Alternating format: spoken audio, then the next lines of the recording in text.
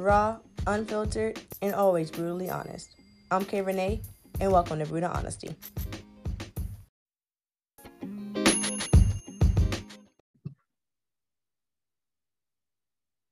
Hey guys, and welcome back to Brutal Honesty with your girl Kay Renee. If you're watching on YouTube, welcome back to Kay the Bookworm. Thank you so much for joining me tonight.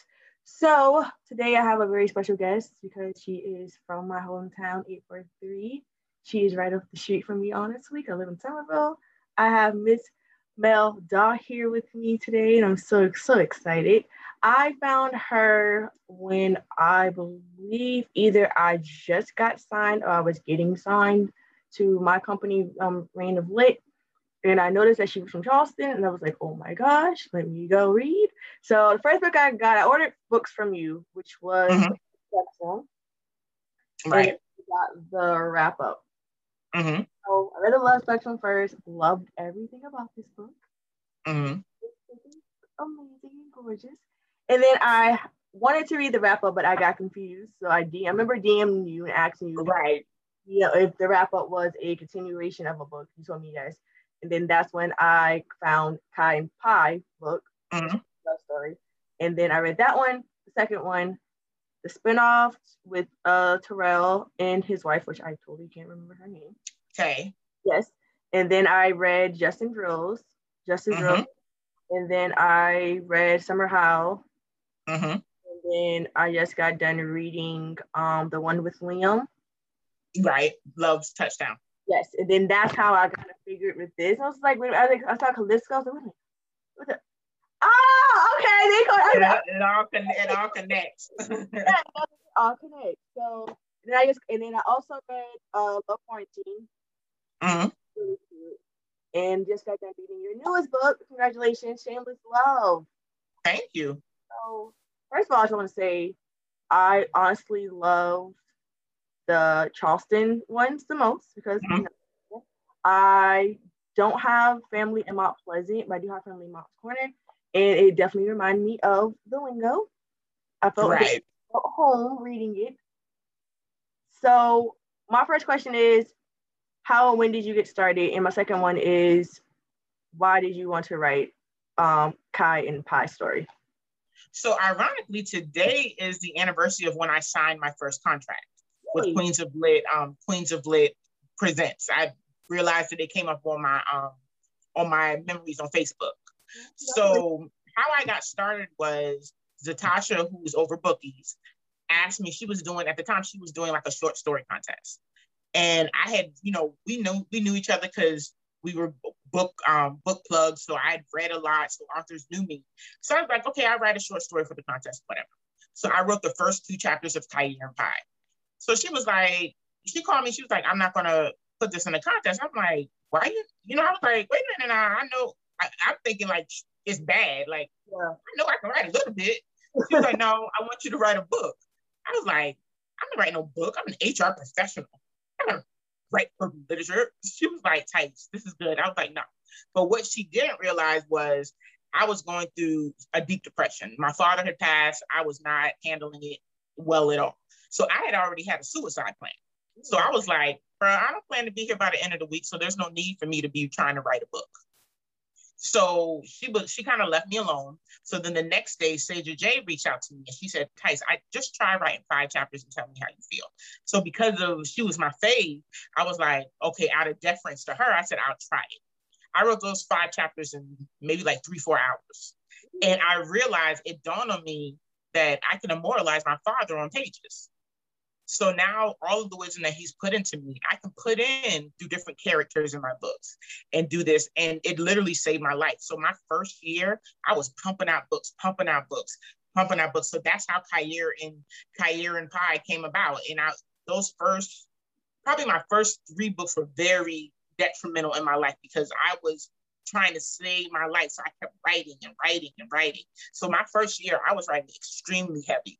And then, through time, I take and a lot of times I wasn't taking meds like I was supposed to. I wasn't in therapy, but now I'm actually doing what I need to do for my mental health. So it's better, but when I first started, I was writing and outputting as many books as I was, unbeknownst to people. They thought, oh, she's just a bomb. She's just doing it. No, every time you see me put a book out, it's because I more than likely am trying to not kill myself. And that was how it was in the beginning. So that's how I started. Like, and I always tell Zatasha, like, you saved my life. Like, God works in mysterious ways. And I never knew, before I started writing, I had absolutely no idea what my purpose was. I was walking around here just purposeless, like, I don't know. I don't know what I'm supposed to do when I grow up, you know, like, and then I started writing and it was like, aha, this is what you're supposed to do. You're supposed to use your words in some way to impact people. So that's why I always tell people I write informational dramas, because I want to make an impact in my book. I want to entertain you, but I want you to come from the reading a book of mine, learning something that you didn't know before, or or thinking about something like, maybe you might be depressed and you thinking, well, maybe I can go see someone. Maybe I should talk to someone about what happened in my past. So that's what I want to invoke thought when I read a book. Wow, that was deep. I've also been through suicidal thoughts myself. Actually, like last June sometime, going through not a break, you could say a breakup, but somebody I was really attached to very closely. And the way he did me was just wrong. And then have his now baby mama basically talk all the shit she talked to me at the time. It was just like at the point where I was like, what the fuck did I do to you? Type thing. Right. And it's just like, what did I do to deserve this? And he didn't sincerely apologize. It was like an apology for him and not specifically for me. So right. It was just like, what the fuck? So yeah, I've been there, definitely there with suicidal thoughts. But right. Wow. One thing I can say about you is that when I do read your work, I feel pain. Like Justice Rose, for example, in the description of how Rose was going through the situation with her being trapped with her quote unquote bitch ass friend father, and then also him pimping her out and having the baby syndrome. I had to start reading it for like a whole day because I was and it was a lot. And I found my voice in that book. And that was the first book where because Kyra and Pie, I wrote it in the voice of what I thought the reader wanted. Because I had just came off of reading LaToya Nicole and Miss Lady P and all these amazing other authors. So I was like, oh, I'm gonna write like they write because that's what everybody loves. But then when I got to Justice Rose, I was like, no, that's not how I want to write. So that book, to be honest with you, some of those scenes in that book, I wrote in my therapist's office. Oh, wow. Because some of those scenes were real scenes in my life. So she was like, are you sure you want to put these things out there? Even though it's fiction, a lot of times our fiction is a version of reality sometimes. Yeah. So she's like, this could be detrimental to your, these things could be detrimental to you as well as someone else. And I worried about it. I was like, that beginning scene, that prologue was hard for me to write.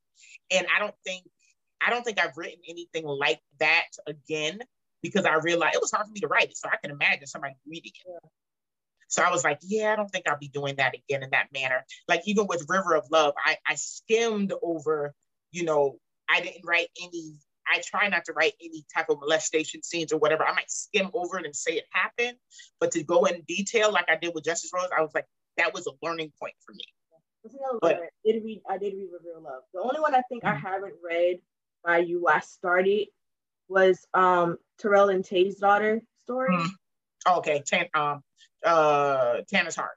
I started and I'm not gonna lie, it was just too much. Yeah, that story was another heavy one, and I wanted to talk about domestic violence in youth, because it's skipped over so much. We have so many college students that are brutally, in domestic violence situations. So I thought I prayed on that one too, and that's why I put trigger warnings. Yeah. Like, hey, this book, that book, has a lot to do with. That. So it was a lot. And I even in my trigger one, I said, hey, it has domestic violence and, mentions of miscarriage. So if that's, if you can't read it, I understand and love. I don't fault anybody at all. And I was like, ooh, yeah, bring it a little bit. Not physically abusive, but definitely the emotional, mental. Mm-hmm. And I just like, I can't do it. And, you know, sometimes that's worse than the physical. Yes. I've been in a ironically, when I wrote Hell of a Blessing, that story, at the time that I wrote Hell of a Blessing, I was in a domestic abusive relationship. Mm-hmm. And the main character of Hell of a Blessing was my abuser. Oh. So he didn't want me to write. And he, like, when I was with him, I think I was with him for a year. I might have only put out 2 or 3 books the whole time I was with him. Because he didn't want me to write. He felt like it was taking me away from him, all this other stuff. So I came up with this idea. I said, hey, I got a book idea and I want to make you the main character. Because he's a narcissist. He was like, hell yeah. So he was down with it. So I made him the main character, the character visual, everything. And I found it funny that, and now if you get the book now, I have a forward in the front where I say, I was in such a dark place that I made my abuser the protagonist in a storyline about a person in a domestic violence situation.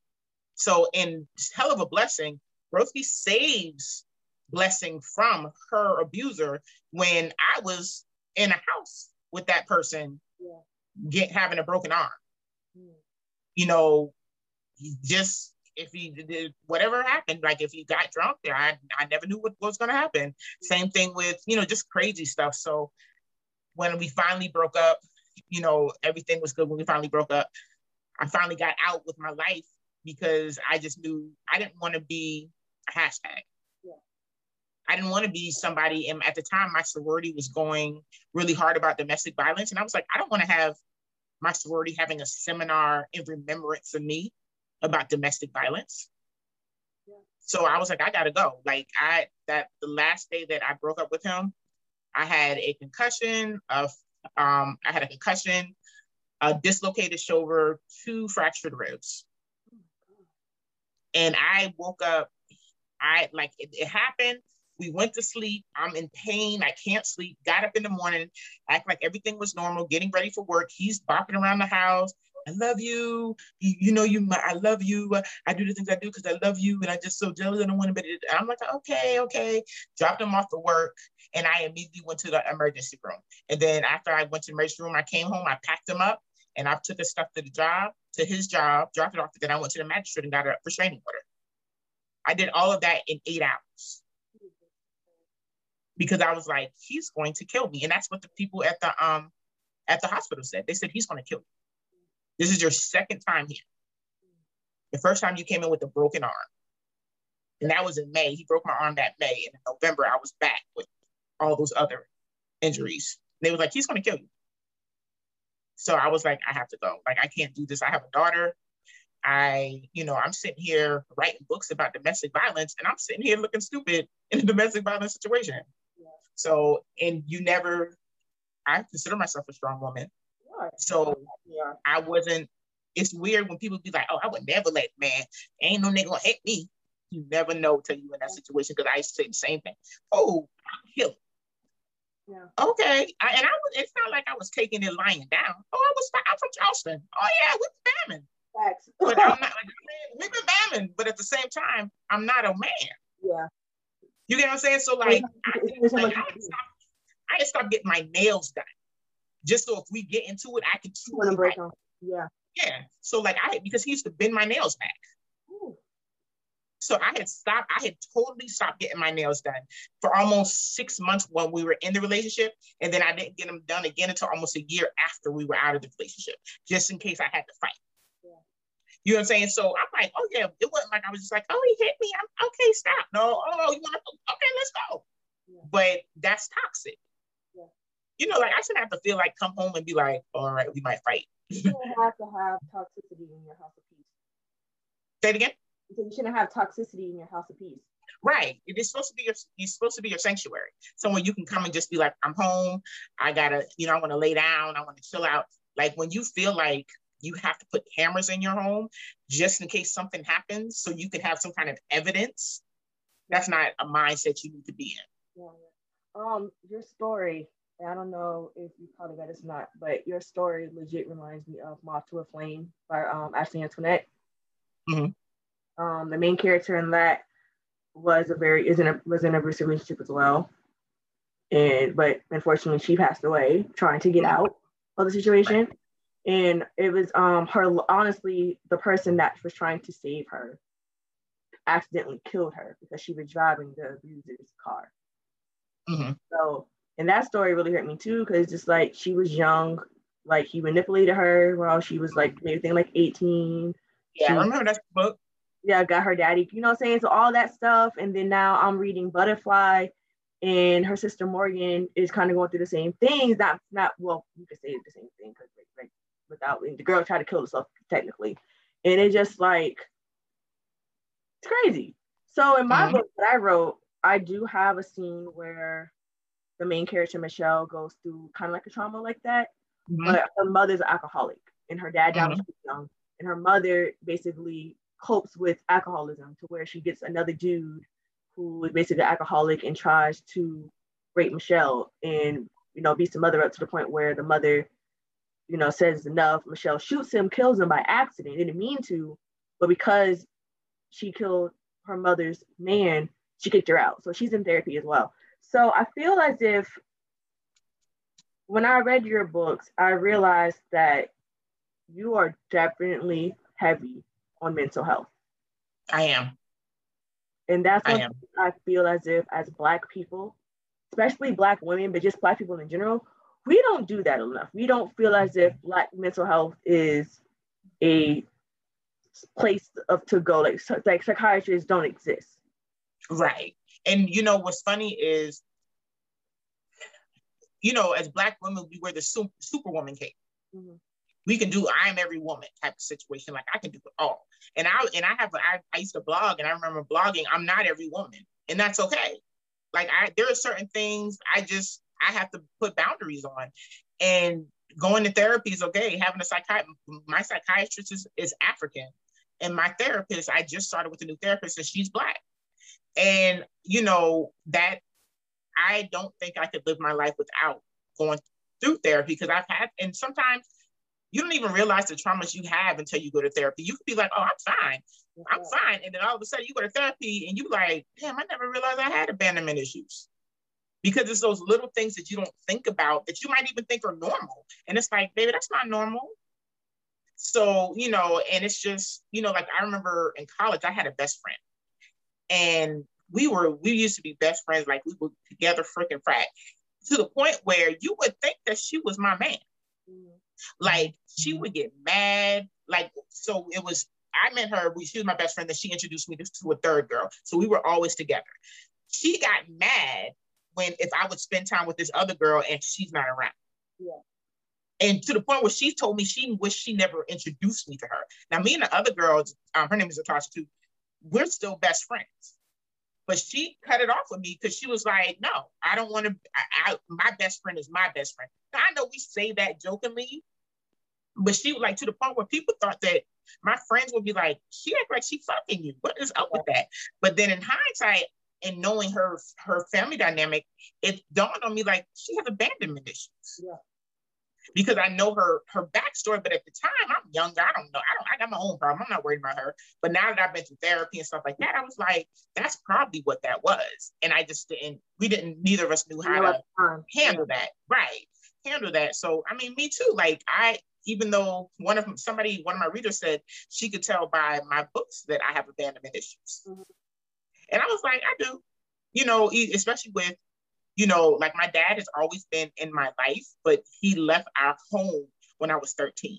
But he was always around. So it wasn't like he was a deadbeat dad or anything. He was always there. But I still have that. He wasn't physically in the home. So I had that abandonment from that. And then with him dying and then my mom dying in 2019, I'm still very much hurt by that. I'm just getting to a point where I can pray past 2 minutes and not get mad at God and be like, you took something from me, so I was mad. And even with my mom, like that came from left field. And my mom was like one of these prayer warriors, saved, sanctified, filled with every piece of the Holy Ghost. And I was like, you take my mama and he tried to give me no warning? Like, what? So I'm still mad about that. Like that part, I'm with my dad, I'm kind of working it out. But with my mom, I'm still like, I'm pissed. Like, I still got patent boxes I haven't opened from her. And I'm like, yo, like, I'm 39 and both of my parents are gone. Where did they do that at? Like, and I'm not close, unfortunately, I'm not close with any of my extended family. His family did us dirty. Her family I never was really close with. So I was like, I guess it's just me and my brothers now. But my dad always told me, that's all you got in the end. Like that extended family shit is cute. But he was like, you gotta stick to that inner circle. So, and I'm a country girl, so I was like, yeah, it's just me and my brothers. Like my brothers there's a 5-year gap in between us. Mm-hmm. So they doing their thing, I'm doing my thing. And my dad was like, we raised you in a certain way. Y'all are not dependent. We weren't dependent on our parents, even though I'm spoiled. I was very spoiled. You know, like I tell people, I was like, no, you'll never understand. That the first time my car broke down after my daddy died, I was sitting on the side of the road having a full-on panic attack. Like, what do I do? I called my store. I was like, girl, my car broke down. What am I supposed to do? She was like, call a mechanic. I was like, I usually call my daddy. I don't know no mechanics. She was like, calm down. She sent her husband out there. And every time I was crying, I was like, I don't know what to do. It was so bad. And then the car that I had when my dad died was the last thing he gave me. Like he bought all my cars. Oh, wow. So my Honda that I have now is the first car I've ever bought by myself. Because he bought all my cars. Yeah. So when I'm at the dealership, I took one of my stores and I didn't want to trade the car in. And first of all, the car wasn't worth nothing. It was an 06 Chevy Impala. The finance manager was like, this car is probably worth like $500. But my frat who sold it to me was like, let's give her the max amount for a junk car, which is $1,500. I'm sitting there like, I don't want to trade it in. And my store was like, Tights, really? So I had to call my brother. My brother was like, Tights, Dad's not in the car. He's like, not in the car. But this is the car he bought. He's like, Tights, let it go. Let it go. Mm-hmm. So I bought it and I was like, but oh my God, like I was spoiled. But now he took the time before he died to teach me certain things in the months before he died to like, he put me in a budgeting class. Because he was like, he said, look, girl, as geeky as the day is born, you know, look, Lauren. When I die, you ain't gonna have no safety net, so I ain't know what to say. If you don't pay your rent, you just ain't gonna have no place to stay because you can't come stay with your mom. Really, Dad? That's exactly what he said to me. Yeah, I was like, well, I wouldn't come stay with my mom. I mean, I know you ain't gonna stay with your mom because she didn't want you to stay with her. I want you to stay with her, and I know you ain't want to stay with her. All right, Melvin. So he paid and put me in a budgeting class. So, and I thank him every day for that because now I know how to budget. I know how to do what I'm supposed to do. I know how to, make sure I have, he's like, whatever you like to do, just put it on a budget line. You know what I'm saying? Like, whatever. I was talking to some dude the other day. I was like, bro, if you like to smoke weed, that's cool. Just put a budget line on there. He was like, a budget line for weed? I said, just put fun time. Like he was like, yo, you're crazy. I'm like, I'm serious. He was like, so, but yeah, I mean, my characters come from people I know, people I've been around, college friends, high school friends, just people. I see that also that you are very, very, very, very, very engaged with your sorority, which is Zeta Phi Beta Sorority Incorporated. I'm a Sigma Gamma Rho myself, so I love y'all. Just I am. I have. I'm actually a state officer. I'm a state parliamentarian. So I am very engaged in my sorority. Y'all got that cupcakes. And something coming up soon. I just saw a flyer for it, and we have one too. And let me tell you, let me say something. When y'all did y'all rebranding, I said, God damn them rules. I said, Lord, I don't even know if I want to say this, but if I wasn't already a Z, they would have got my ass on that damn rebranding. That thing was so sharp. I said, then we got our Centennial coming next year, and from what I saw on Twitter, they said Centennial's already sold out. So I'm like, look, y'all, I ain't even mad at y'all. I was like, them roads doing it. I said, y'all, we slept on them roads for years. But when y'all did that rebrand, I called myself, I said, hey, you seen the roads rebranded? She said, girl, I was about to call you. I said, yo, I'd be like, talking about them now, like, yo, they the shit, yo, like, they rebranding is real high. I was real impressed. I was like, but we're visual people. Yeah. And if you don't know anything about a sorority, the visual is what's gonna bring you in first. Yeah. So I'm like, look, I'm Zeta down to the heart, bleed blue and white all day. But I was like, oh well. I really love that. I love how you incorporated Zeta in all of your books. Mm-hmm. All of your female characters are basically Zetas. All your male characters are either Sigma or Kappas. Love that. Mm-hmm. But I want to talk about Love Quarantine. And after that, we can talk about the love spectrum. What made you want to write a book, a college book at that, about two polar opposites being stuck in a dorm at Benedict College? And if you guys don't know what Benedict College is a small HBCU in South Carolina, right across the street from Allen University. Right. I went when I first started college. I went to Allen for a semester. Okay. Didn't like it because it was way too small for me. I transferred and went to State. But what made you want to write a story about that? You know what? I wrote Quarantine Love in I think a week and a half. We had just got on lockdown. Like they just put us on like shelter in place. Mm-hmm. And I was like, I should write a book about COVID quarantine because it was hot at the time. So I just literally was like, what's the storyline behind this? What's the storyline behind this? And I was like, college. So I just literally I'm gonna be honest with you. A lot of my book ideas come from dreams. So I'll dream something and then I'll wake up, I'll be like, that's interesting. And I won't write it until I pretty much think about it. Yeah. And I don't outline.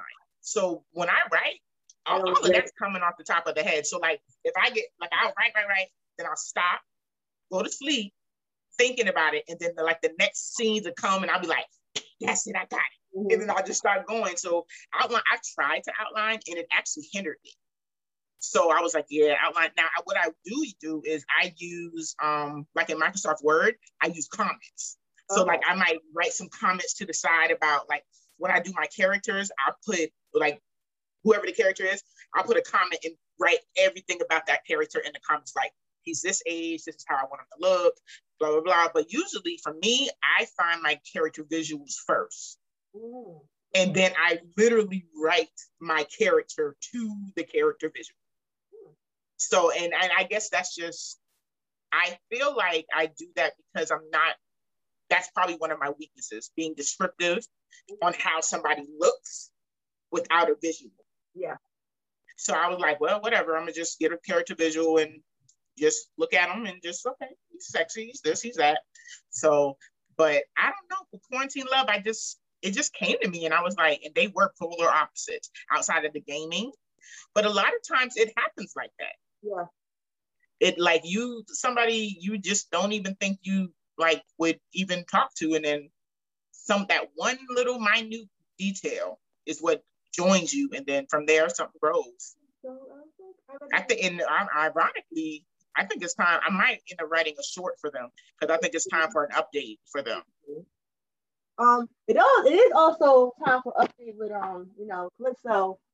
Yeah, and Boone, because I have never been turned on by a guy that lives with autism. The way you can describe Calypso in Love Spectrum was just so.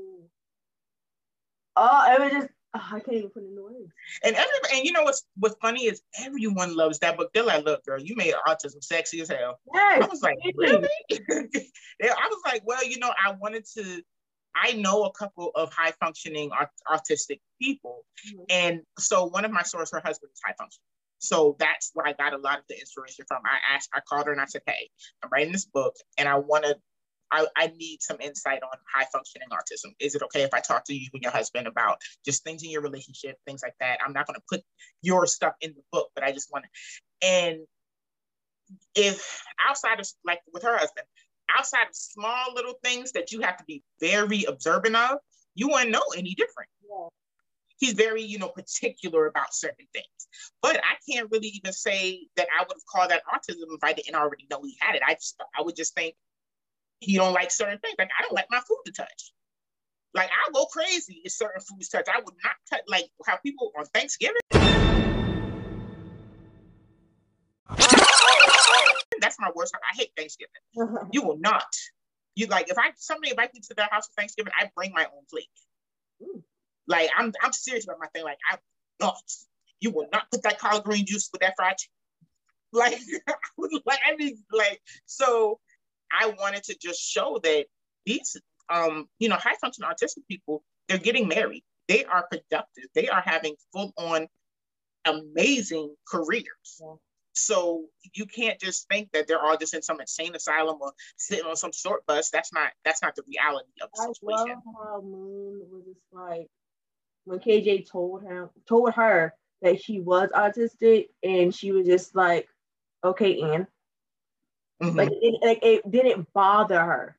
Mm-hmm. That's the thing I can't say I loved about this book, was that they, like, even though KJ was very into himself, and after reading Love's Touchdown, I could see more of him, of why Macy said what she said when it did came to me when they first met, because at the time in Love Touchdown, KJ was so to himself, and he was fine about where he was at. Like, he didn't, like, he didn't want a relationship. And then when Moon came, and that's when he realized that she loved Harry Potter just as much as he did, and like Liam said, this is your egg. Like, don't scare her off or don't self-sabotage because you got autism. Right. And then more so, she was like okay with it, but she did ask the questions. Like, what does that mean for this relationship? And he was honest. I don't know. Like, I've never been in a relationship, so I don't know what that means for this relationship. And when I wrote it, I wanted people to see the growth. Like, so even the scene when they're like in the cafeteria and she's like, babe, you can't wear sweats. And he's like, well, why not? And he's like, well, you got a big dick. And they're like, what? And he's like, what? Because in his mind, like, who thinks of that stuff? Like, what? Right. And for us, we're like, bro, you better put some compression shorts on. So, just little small things like that. And just him, even I made it a point in that book for him to always be like, I'm a grown ass man. Yeah. You know what I'm saying? Like, even with that was I'm very intentional sometimes, because I remember in the past, I would get some editors and they would say that I say certain things in my book repetitively. And I was like, but there's a point behind that. Like, especially once I find a theme of what my message is, I might say it under, like, for instance, shameless love. I must have said in that book, I'm never ashamed about what I do 1,000 times, because that was the point. Like, my dad always would tell me, never be ashamed of what you do. I don't care if you're doing the most trifling shit ever. If you shame about it, don't do it. You shouldn't be doing it. And I've lived my life like that. Like, whatever, I did it. I'm like, what you gonna do? Like, who gonna check me? And that's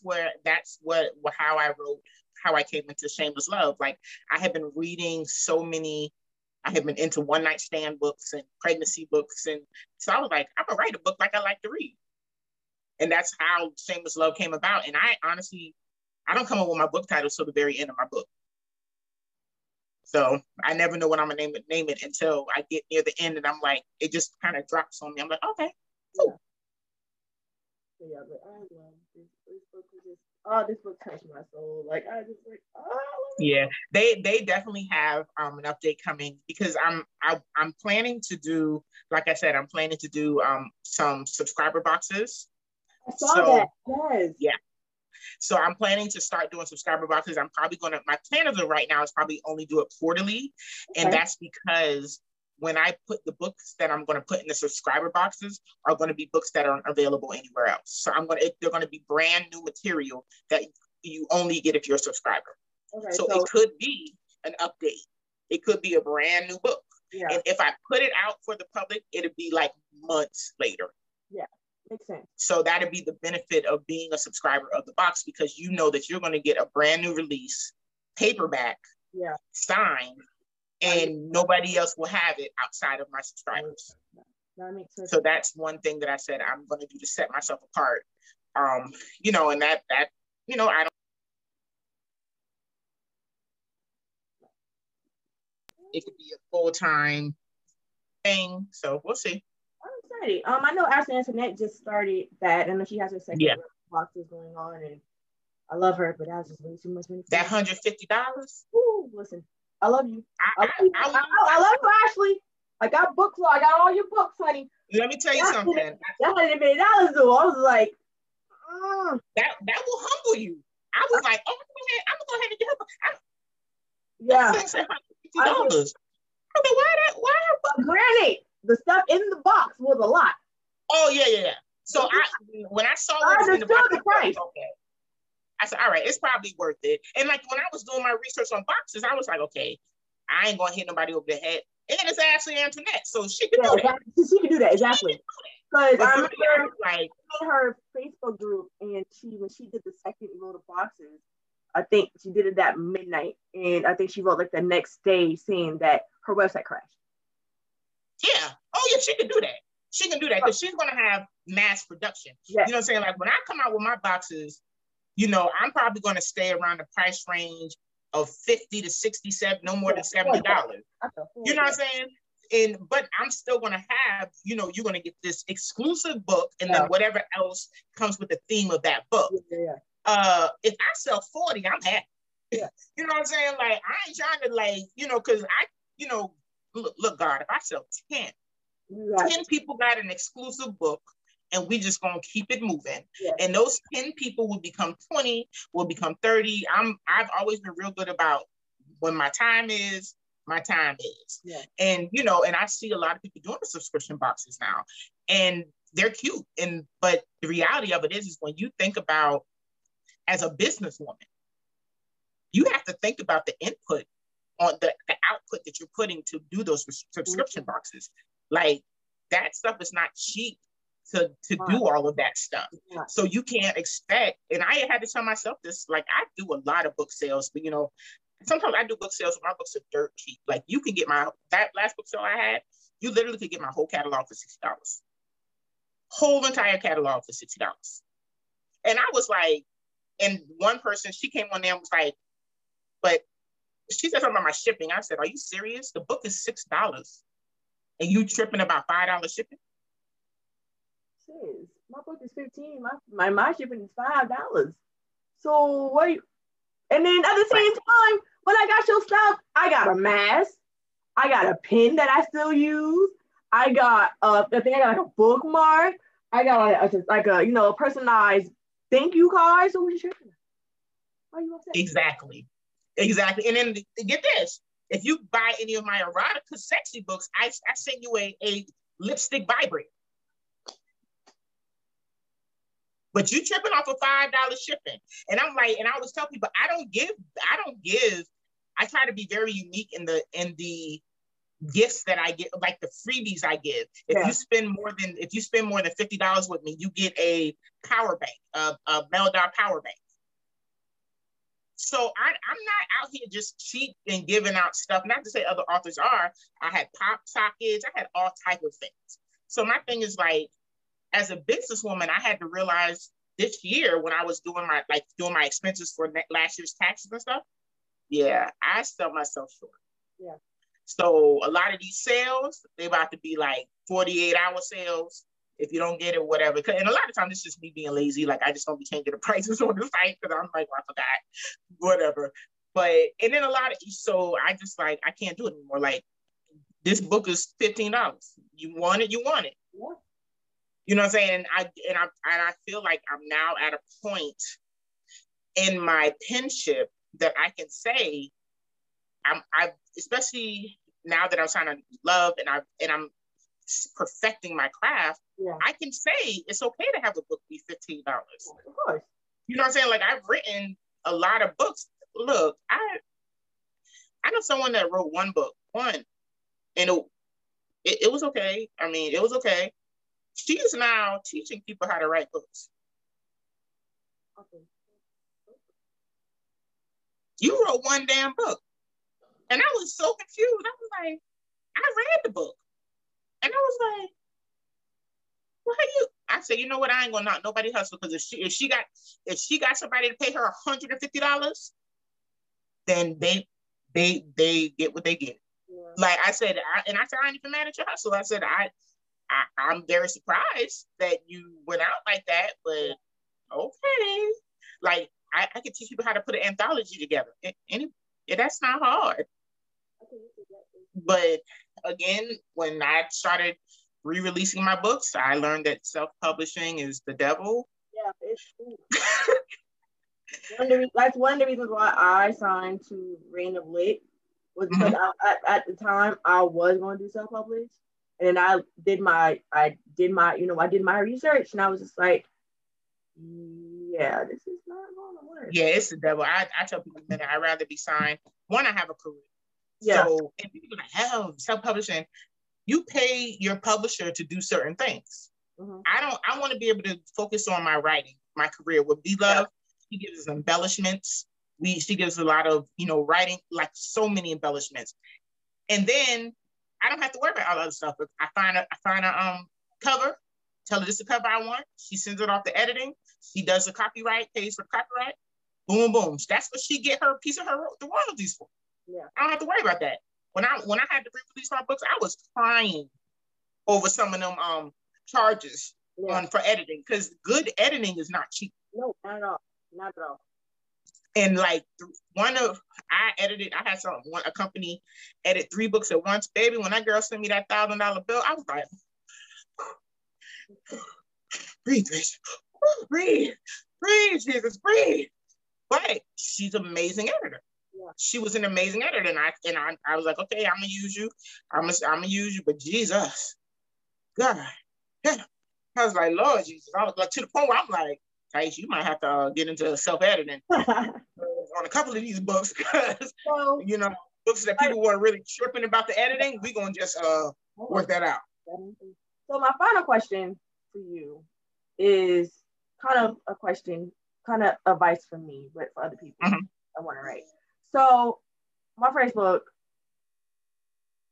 I was happy that it came out. I was really happy because this is what I always wanted to do.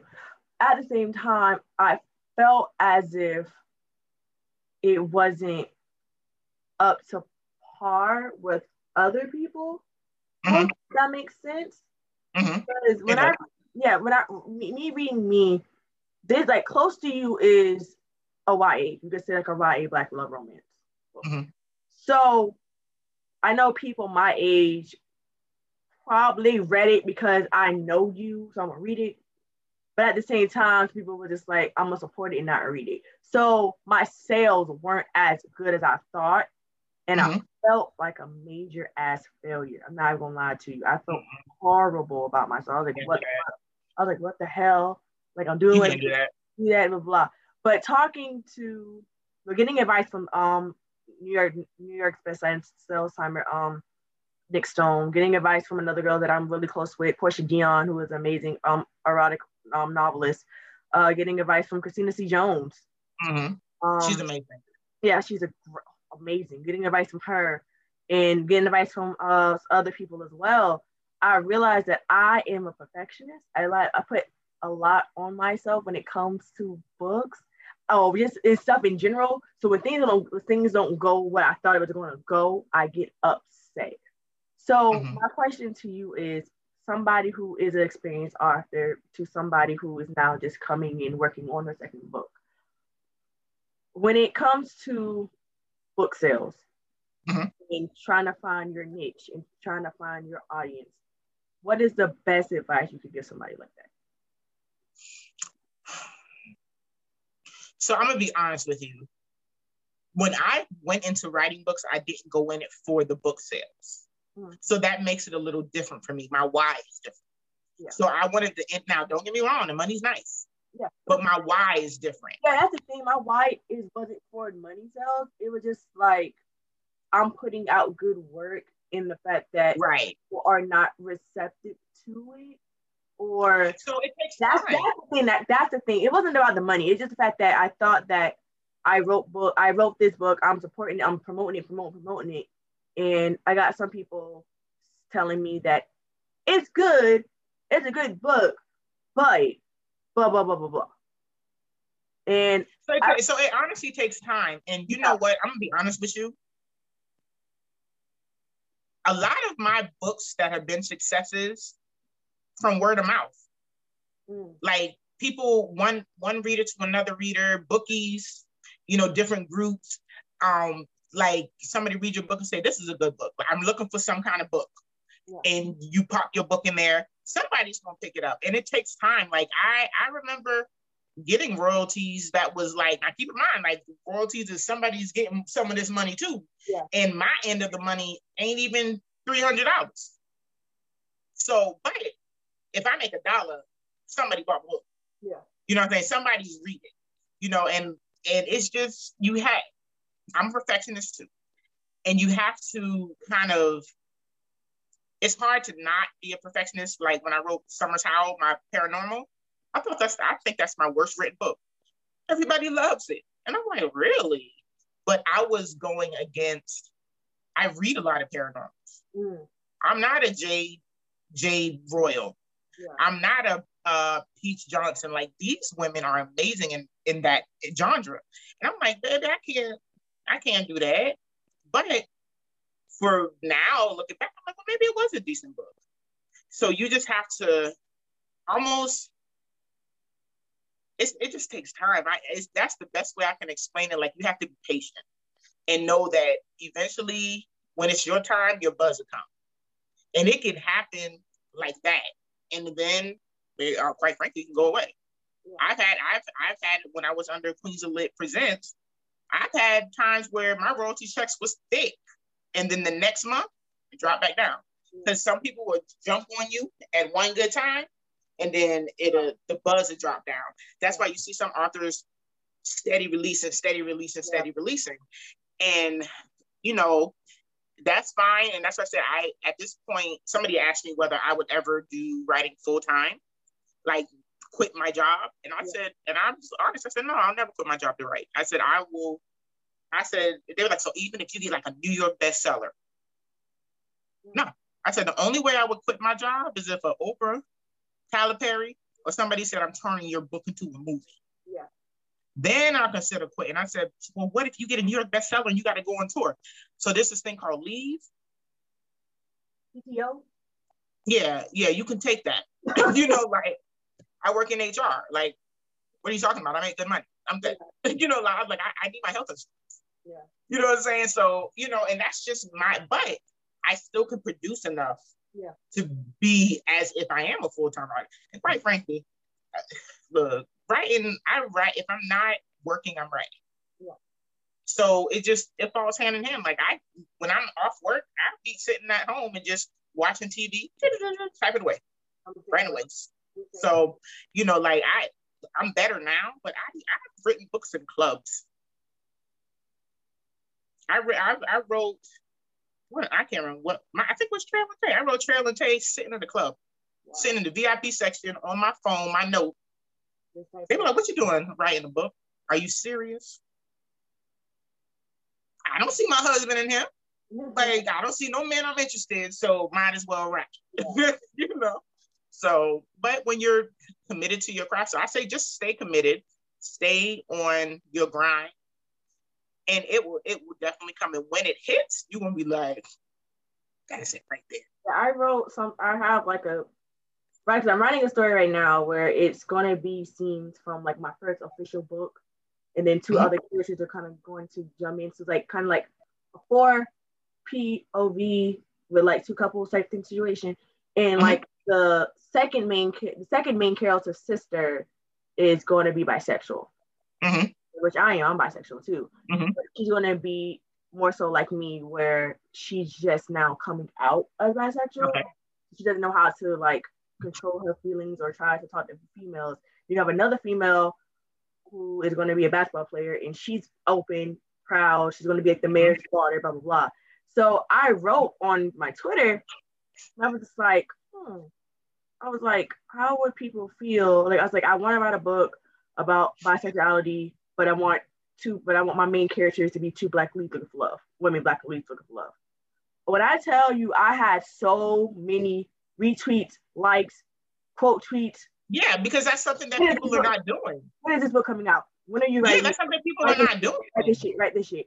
And because of Joan R went out, because of Nia Johnson, You See Me in the Crown, and Joanna Perez decided to back between them, all three black authors, well, besides Nate, Geronda and Leah those are like their like first books out, already getting like nominated. The Stars of Blackness Between Them is my favorite book of 2020. But that really helped me out with, you know, being accepted of who I am. And I posted like a post on my Instagram story and had them in it, and all three of them retweeted it. Right. It's like, this is what, like, I want this book. Congratulations. When is this book coming out? Like, reputation matters. So it's the fact that even though this book is not coming as of right now, but the fact that people want to see or want to read about two bisexual women trying to find love. Right. And now that you have that buzz, you have to kind of follow that up. Yeah. So you have, whether it's start writing the book or write little teasers, short scenes. Yeah. My goal is to incorporate them into the book I'm currently writing now. And then like kind of like towards the end, like at the end of the book, probably do like a little dinner scene of them eating, and then go from there and be like, and spin it off. Yeah, and then spin it off from there. That's the thing in my head. I have it on my board too. So well, that's smart to have them connected. Yeah, it's just the fact that like the people actually want to read it. Oh yeah, because it's something that people aren't doing. It's something that like it's just something. That type of literature in the urban market is a niche that a lot of people aren't doing, but there's representation. Yeah. So we don't, it's not there. So you have so many people who don't know how to feel about their sexuality, whatever the case may be. And quite frankly, sometimes, I'll be honest, when I read urban literature, when it comes to bisexual sexuality, it's some ratchet type shit. Yeah. It's never this, I'm bisexual, but I'm a loving person. I'm this, I'm that. I usually see it as some girl just doing some whole groupie ratchet stuff. So for somebody to write a book where it's showing two women, one that is out, one that may not know, she knows, but she's kind of there to show a build up of love, that's something total, especially in an urban environment. That's something that we haven't seen. I haven't seen it. So there's a market for it. And there's a niche for it. And if that's on your heart to write, I would write that, because that might be that one book that sets you apart. That's like, okay, this is different. Because it is. My one book that, in my opinion, that was a game changer for me was Untainted Love. So that sounds like that would be your game changer. Yeah, and I would wholeheartedly love to read that. And I'm not bisexual or anything, but it's love. Yeah. And and like I said, I've seen, when I wrote Untainted Love, I wrote it because a reader asked me to write it. She said, I'm HIV positive. Every time I read an urban literature book, I'm the pariah. I did some dirty stuff. I want to feel love. So I said, let me write you a love story. It's the same situation, I think, with your idea. Somebody needs to know that in urban literature, it's not always some ratchet, crazy, whatever. Always the threesome. And that's where I'm saying. And that's the thing that pissed me off too, was because I posted it on my Facebook, and one person was just like, I wouldn't read it if it doesn't have it, because I'm a straight guy. I wouldn't read it if it didn't include the threesome in it. But that's how a lot of people are seeing stuff. That ratchet part of it. Like, oh, yeah, they bisexual, they a man in the bed, And I'm like, that's not what that's all about. So for you to come from a different angle that to show love, I think that'd be impactful. And it'd give people a voice to say it's not always this. So I think I definitely would like to see that project. So hopefully June-ish. Hopefully by the end of Pride month, if not June, definitely September. Since September is Bi Visibility Month. It's about Bi Visibility Month, and so hopefully around that time for sure. But I want it at least summer, early fall for it to come out. But thank you so much for joining me. I appreciate it. I had fun. Enjoyed it. I had a great time, guys. Please get all of her books. They are amazing. Definitely get my favorite out of the bunch, The Love Spectrum. My second favorite is Love Touchdown, just because of Liam and how he was just very loving, and you could tell he is Justin's son. He is Justice's son. Justice was very loving and very understanding, and even though he was a gangster, he was just like, I'm going to love that woman whether she is bipolar or not. And he was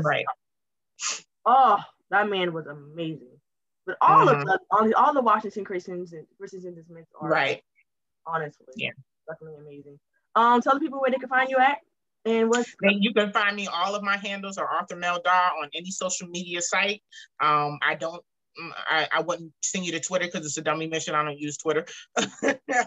But IG, TikTok, Facebook, Arthur Meldar. I have a website if you want to buy paperbacks, meldarsmania.com. And I'm pretty much everywhere. I will leave all her links below. My next question is before we leave. Do you have any projects that you're currently working on now? Or do you want to tell us how many books do you plan to have out for the rest of the year? I don't know how many books I plan to have out for the rest of the year, but I am tinkering with a paranormal. Centered around Valkyries. So, yeah. I'm excited. So, yes, but thank you guys. So I'm excited about that because I haven't seen anybody write about that. So I always try to be different. Thank you guys for watching or listening to Buddha Honesty Q&A. If you're on YouTube, thank you for being here with Kay the Bookworm. Make sure you guys subscribe, like, comment. Trying to get to 300 before my birthday, which is April 18th. So please help me out because we're at 256 right now. Please. If you're on Apple Music, definitely Apple Podcast, please rate, like, comment, all that jazz. And until next time, guys, have faith, have confidence, love you, always be you. I'll see you guys later. Bye. Bye.